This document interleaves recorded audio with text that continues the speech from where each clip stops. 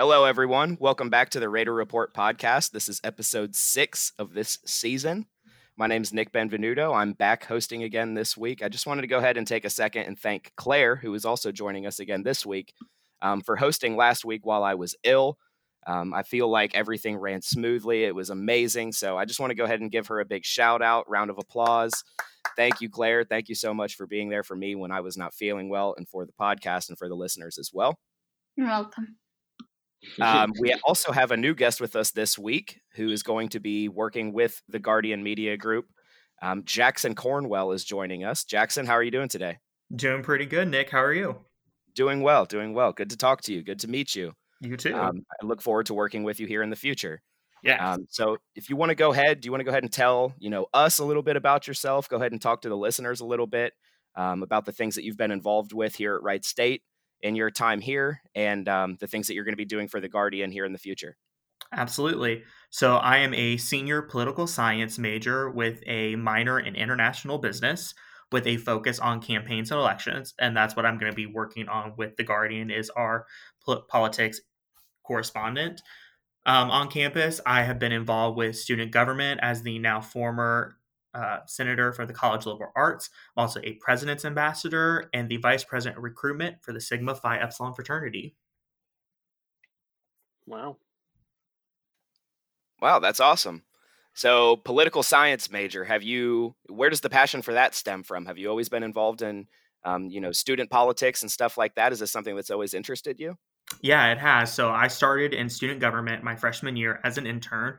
And that's also when I started with the Model United Nations team. And from there, those two merged. And I switched my major from English to political science going into my sophomore year. And the passion was born there. That's awesome. Well, I'm glad to have you here. I think that you're going to be able to, provide a lot of really good insight for the people that, view our content on The Guardian and for here on this podcast as well. So let's go ahead and get things kicked off.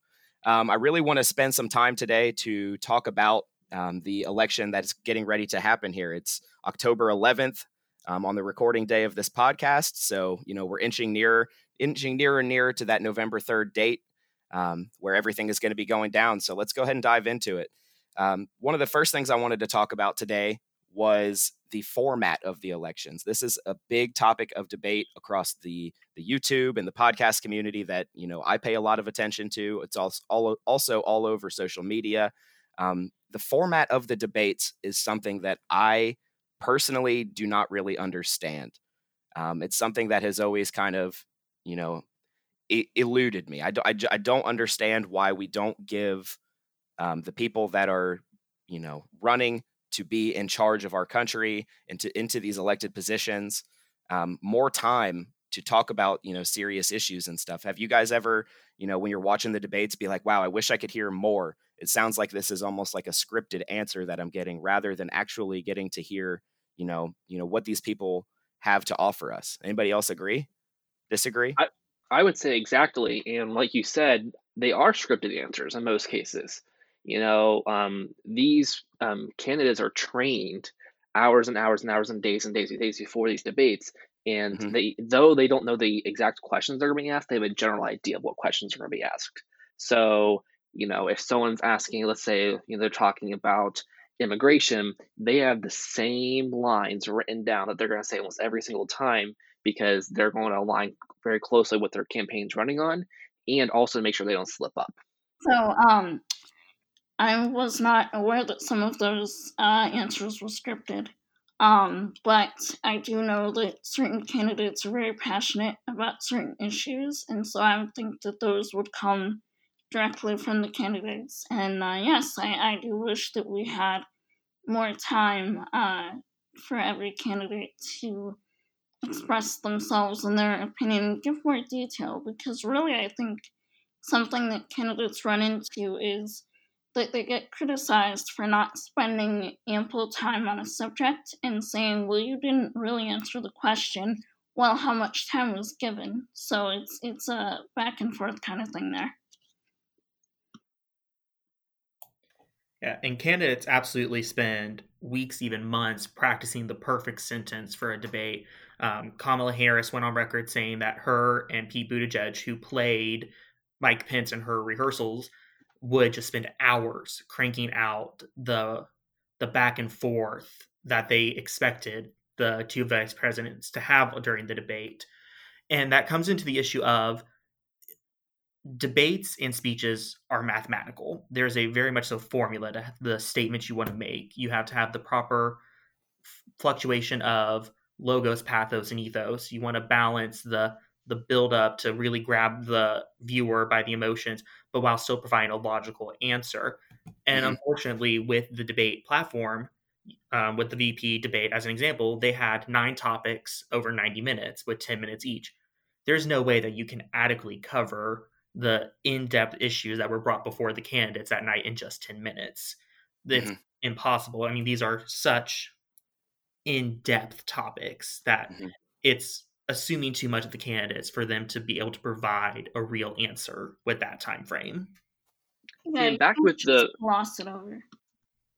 And back with the VP debate, I know that there was one time where Mike Pence was like, I want to finish my point, and the moderator had to say, no, we have to move on. So I think I agree with you, Jackson. Like there's definitely not ample time for them to, go through 9 topics in 90 minutes. Mm-hmm. Yeah, and that's another thing. Well, go ahead, Jackson. Go ahead. I was going to say that debates follow Robert's Rules of Order, as do most political issues.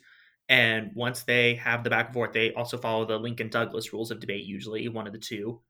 And they'll bounce back and forth of you have 2 minutes to respond, you have 2 minutes to respond to the question, and then you have a minute to 30 seconds to respond to your opposition's response. So it is very much so. There's a structure. For the sake of the debate, we're not going to deviate from that structure, or else it'll descend into chaos, as we saw with the first presidential debate. That sticking to that structure, as quick and as short as it may be, is the best way to get information forward. And I saw online almost immediately after the first presidential debate between President Donald Trump and Democrat Joe Biden, the number one podcaster in the world, Joe Rogan, who I'm sure you guys have definitely heard of. If you haven't, go check him out. Powerful JRE. It's the number one podcast in the United States at the current moment. He tweeted out that he would be interested in having a 4-hour open-end conversation-style debate between the president and Joe Biden. Wow. And I thought that this was a really cool idea. So I actually went ahead, and when I was writing my article this past week, I spoke to Dr. Lee Hanna as well as Dr. Sean Wilson, who are also, or both of those guys are political science professors here at Wright State. And I asked them that question. I said, do you think that something like that could ever happen? Was that something that would ever actually come into fruition? Because right after Joe Rogan tweeted that out, he obviously tagged President Donald Trump in there. And he had a couple other people who are, very, very famous in the community, retweet that and stuff. And they all were trying to get Donald Trump to say, hey, let's do this. Trump actually agreed to it.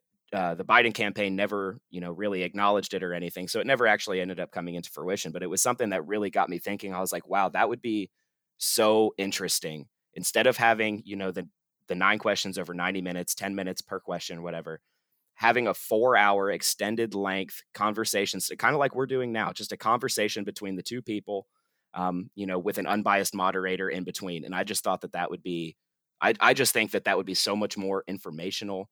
And so much value could come for that for voters. What do you guys think about that? Do you think that it could ever happen in the future, or do you think that this system is something that is going to stay in place, forever? I think it really depends on who the candidates are and their styles and the conversation skill of every candidate. I think that it would possibly work in this case, but I'm not sure based on how the presidential debate worked. how a 4-hour conversation between them would go. So I really think that it could work, but it depends if the candidates are amicable enough to have that kind of a chat at that length. Absolutely, Claire. I think that would play a huge role in whether or not, not only would they be able to be in the same room as each other, but whether or not that conversation would be productive at all as well. Jackson, what do you think about it? I think, like Claire said, it would definitely depend on who the candidates are moving forward. The unfortunate thing with the current system is that a lot of the research of understanding the candidates' platforms is up to the voter.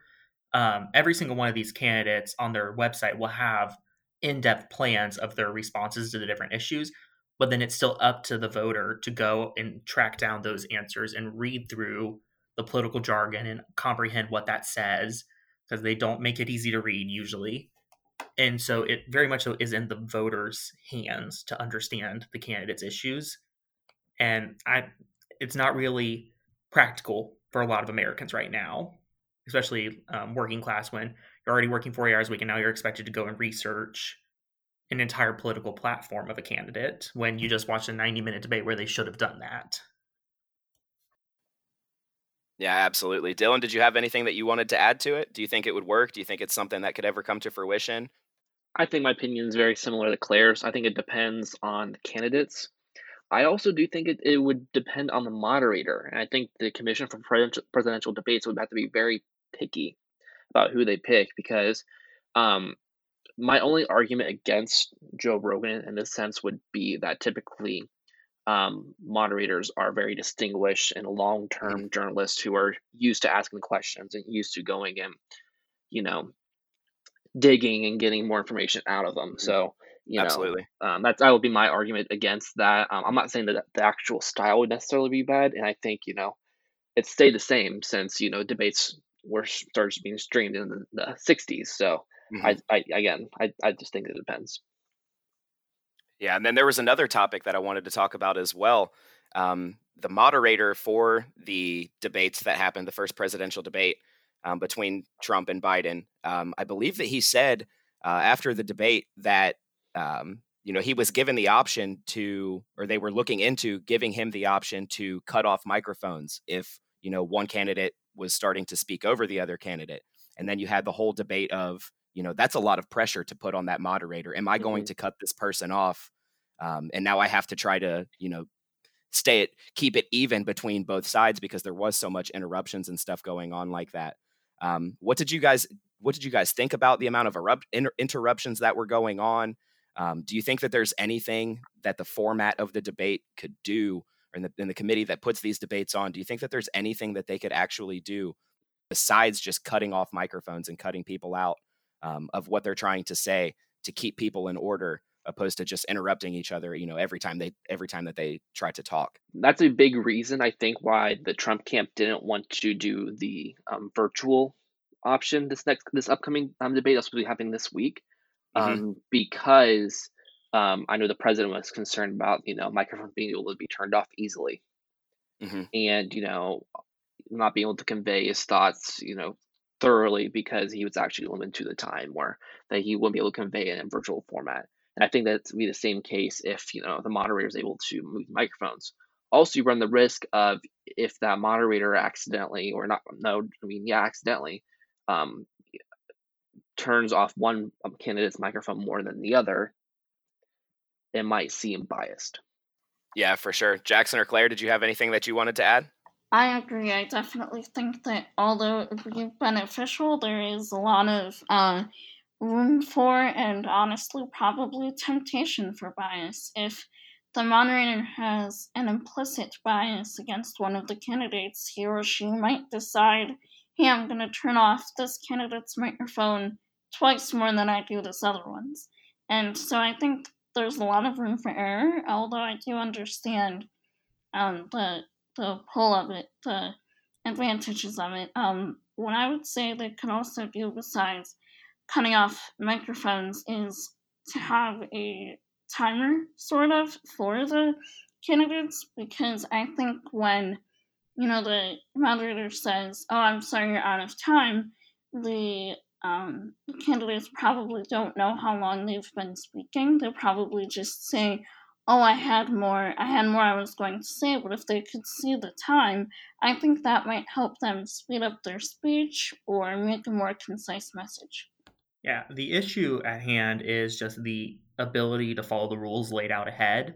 As both Chris Wallace and Susan Page said at the start of their respective debates, that both parties came into the debate recognizing the rules, recognizing the time limits set forth by the commission.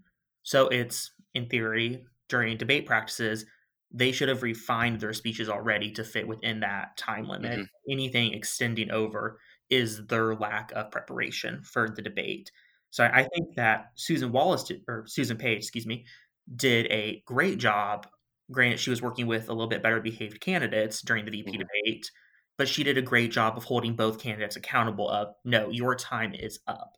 Granted, Chris Wallace, he had a little bit harder, a bigger challenge to control than the VPs, but it still is on the moderator to maintain decorum during the debate. That's why they're there, is to facilitate discussion, not to let the candidates run rampant. So I give major props to both of them for agreeing to do it and signing up, probably knowing well in advance what they were signing up for. But I do think that maybe muting, saying you have 2 minutes, at 2 minutes and 1 second, your microphone is getting shut off, and having that being agreed upon standard from the get-go would be beneficial. Now, sometimes it runs over. Like if someone says, there's a few times where I know Kamala at the VP debate went and ran over, like 3 seconds over, and the moderator was very lenient when it comes to that. But there was also a time where she also had to remind the vice president that, your time is up and that your campaign agreed to these rules, which was reflective of the first presidential debate as well. Yeah, absolutely. There was a lot. I mean, if I go back and I really think about it, when I watch those debates, the disruptions, the interruptions of the candidates, like when they were talking and stuff, it honestly just made it hard. It made it hard for me to watch because it took away, not only did it take away from, my learning about what each candidate was trying to talk about and their, their stance and their campaign stance on, on these different policies and these issues, but it was almost like, it's almost like when you're having a conversation with somebody and then somebody comes up and interrupts you and then your mind just goes to somewhere else. And it's hard to stay paying attention to the topics that are on hand because there's just so many interruptions. And it was just so hard for me to watch. I found myself getting a headache, 10 minutes in. I'm like, oh my gosh. And that's another thing that it's a perfect segue for what I wanted to talk about now, which is, the importance of this election. This is something that I keep hearing about almost on the daily is, this year's election is the most important election in the modern era. And that's something else that I talked to these professors about here at Wright State. I said, what is it about this election that everybody is, they keep saying this is the most important election. This is the most important election. So I'd like to get your guys' take on that. When people say that this is the most important election of the modern era, what does that mean to you? Why do you think that is? Well, without getting political, I would say that people say this is the most important election because morals and values and what we think is important as Americans are all at stake. We have two very different opinions, two very different people running, and the last election surprised a lot of people. The last election wasn't supposed to go the way it did, and so I think when people say that, it means that there is a lot of our future at stake in the country. I guess I would throw the question out, what makes 2020 so much more different than 2016?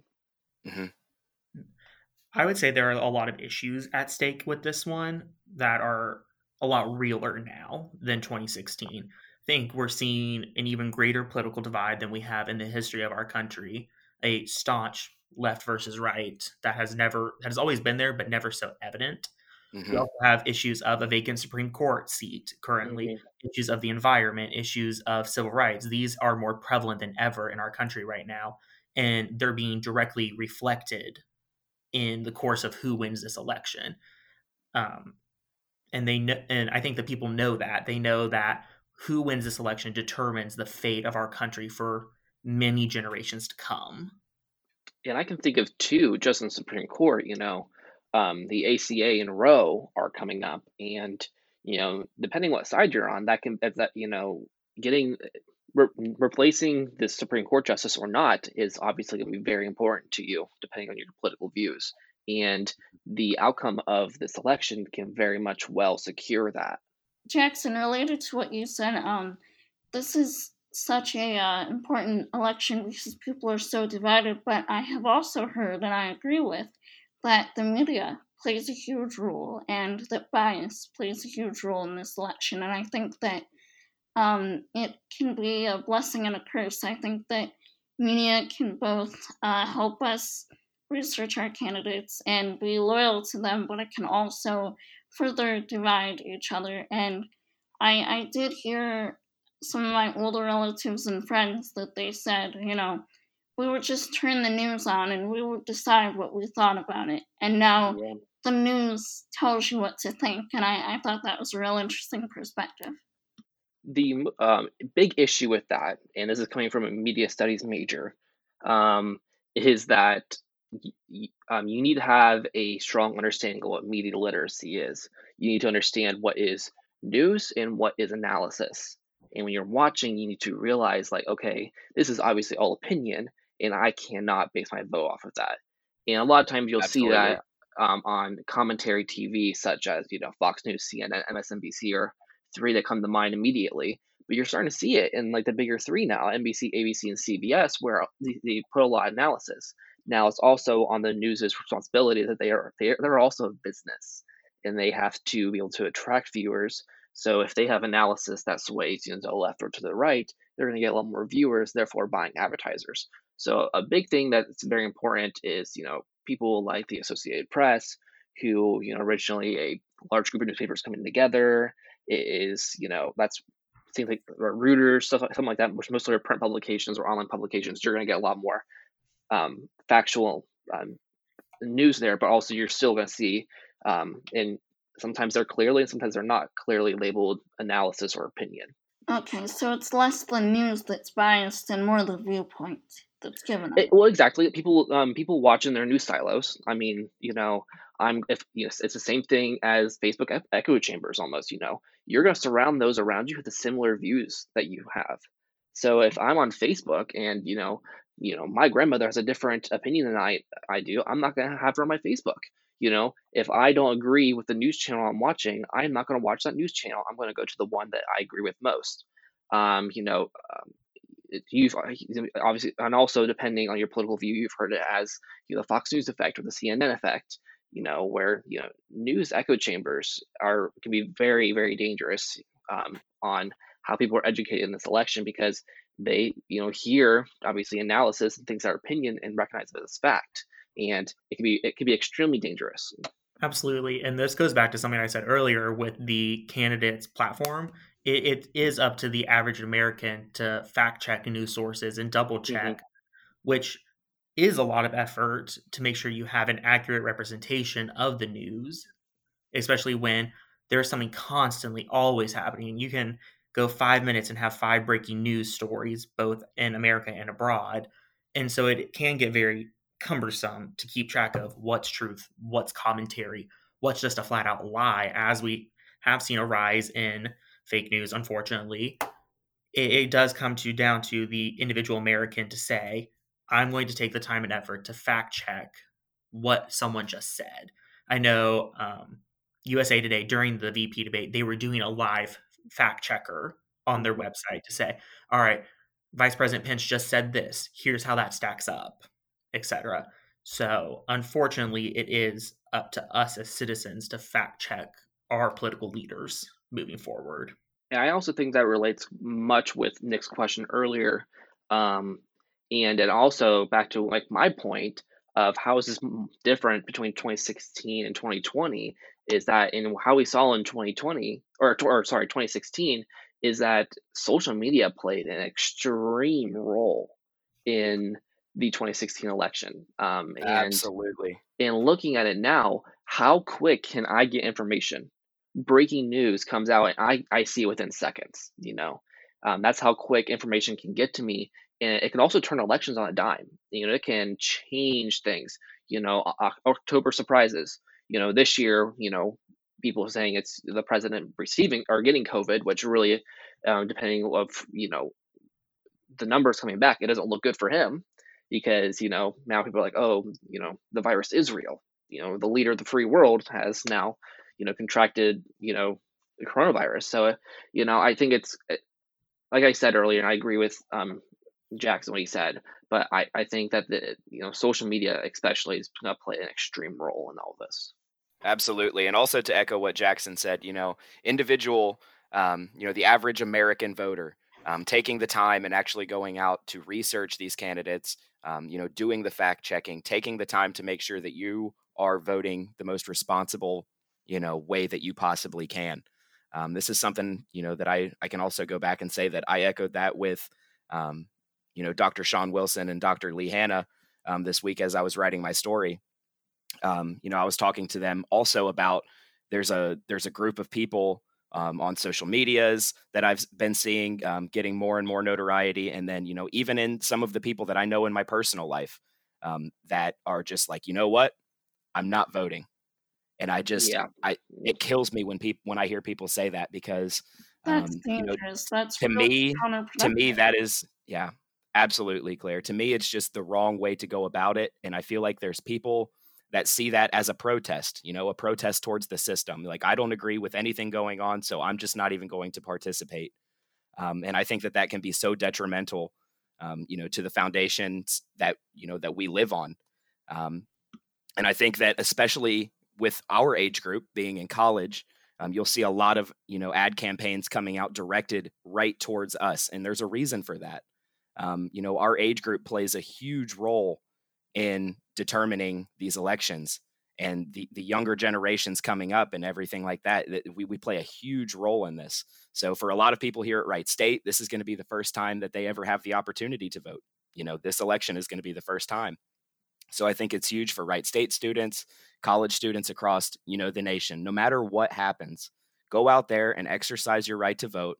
No matter who you're going to vote for. I know I'm not going to sit on here and tell you who to vote for and all of that. That's not what we're here to do. But I just think, taking the time to think critically and go out there and doing your research, this is something that, it's a right that's given to us as Americans. And I feel like we all should take advantage of it. No matter what happens, we're all in this together. Your vote is only worthless when you don't vote. I have heard many people say not voting is voting. You're voting that you don't care. That's true. Absolutely. Jackson, what would you say to, the importance of the college vote and, the people at Wright State, like I said a few moments ago, this is their first time that they're ever going to have the chance to vote. Do you have any encouraging words for, first time voters and stuff like that? Absolutely. I mean, so 2016 was my first time voting, and I remember it distinctly because it was this adrenaline rush of, oh my gosh, I'm contributing to the future and fate of my country. And so there was definitely a level of pride with it. But especially for our generation, we are the biggest generation in the country, and we're only growing larger as more of our generation turns 18. And we are the most diverse in opinions amongst our age range. So truly, many political science are pinpointing that Generation Z is going to determine the outcome of this election. So by making sure you are out there voting, your vote does count. It counts both your local, state, and national elections. And I think it's just one of the most important things you can do as a citizen. And Nick, I do have to go. I have chapter meeting right now. Oh, you're good. You're good, Jackson. Thank you so much for being here. Thank you so much for joining us. You are absolutely free to go. All right. Thanks. Bye. I would just say, I would reiterate again, go and vote. You can't register anymore, but if you are registered, vote. Vote by mail, vote in person, vote early in person. But do it. 6 million as of the other day have already voted early. That it was like I forget how much of an increase, but it was like 900% increase, something like that, of how many people voted so far, something like that. Early. So but do it. Avoid the lines. If you're going to vote in person, wear a mask, be safe, but vote. Absolutely. Claire, did you have any closing statements? Like I said, not voting is a vote. So I think that we can take that to mean that we should take action and exercise our rights. And, so many people talk about our rights this and our rights that when it comes to different policies and politics. And I want to say that this is your biggest right that you can control. You have the right to vote, so go do it. Absolutely. And the last thing that I really wanted to talk about was an experience that I had this past weekend. I got to go to my first drive-in concert of this year. So a lot of the listeners and of people of previous episodes will know that concerts are a big part of my life. Seeing live music, being out there, that's just something that I love to do. And one of the things that the performer talked about this weekend that really hit home with me was, we are all in this together. That's one of the things that you can look at from a bipartisan point of view. We are all Americans. And the most important thing to remember at all times, no matter what happens, with all of the divides and everything going on in this country, one of the most important things that you can do is just sit there and remind yourself to be an honest, hardworking American citizen, be generous and kind to the ones around you, the ones that you love, and just go out and exercise your right. This is a very, very important time, like we've talked about over the last 30 minutes. This is a very, very important election. So I just encourage all of you to stay safe, wear your masks, and go out and do your due diligence and go out and cast your vote. Either way, it's huge. It's very important. So I wish you all a very happy week. We'll be back next week for another episode of the Raider Report, hopefully having another special guest on. Thank you so much to Claire, Dylan for being here. Jackson, thank you for being here when you were able to be here. Thank you all for listening, and we will be back next week. Thanks. Bye, guys. Bye.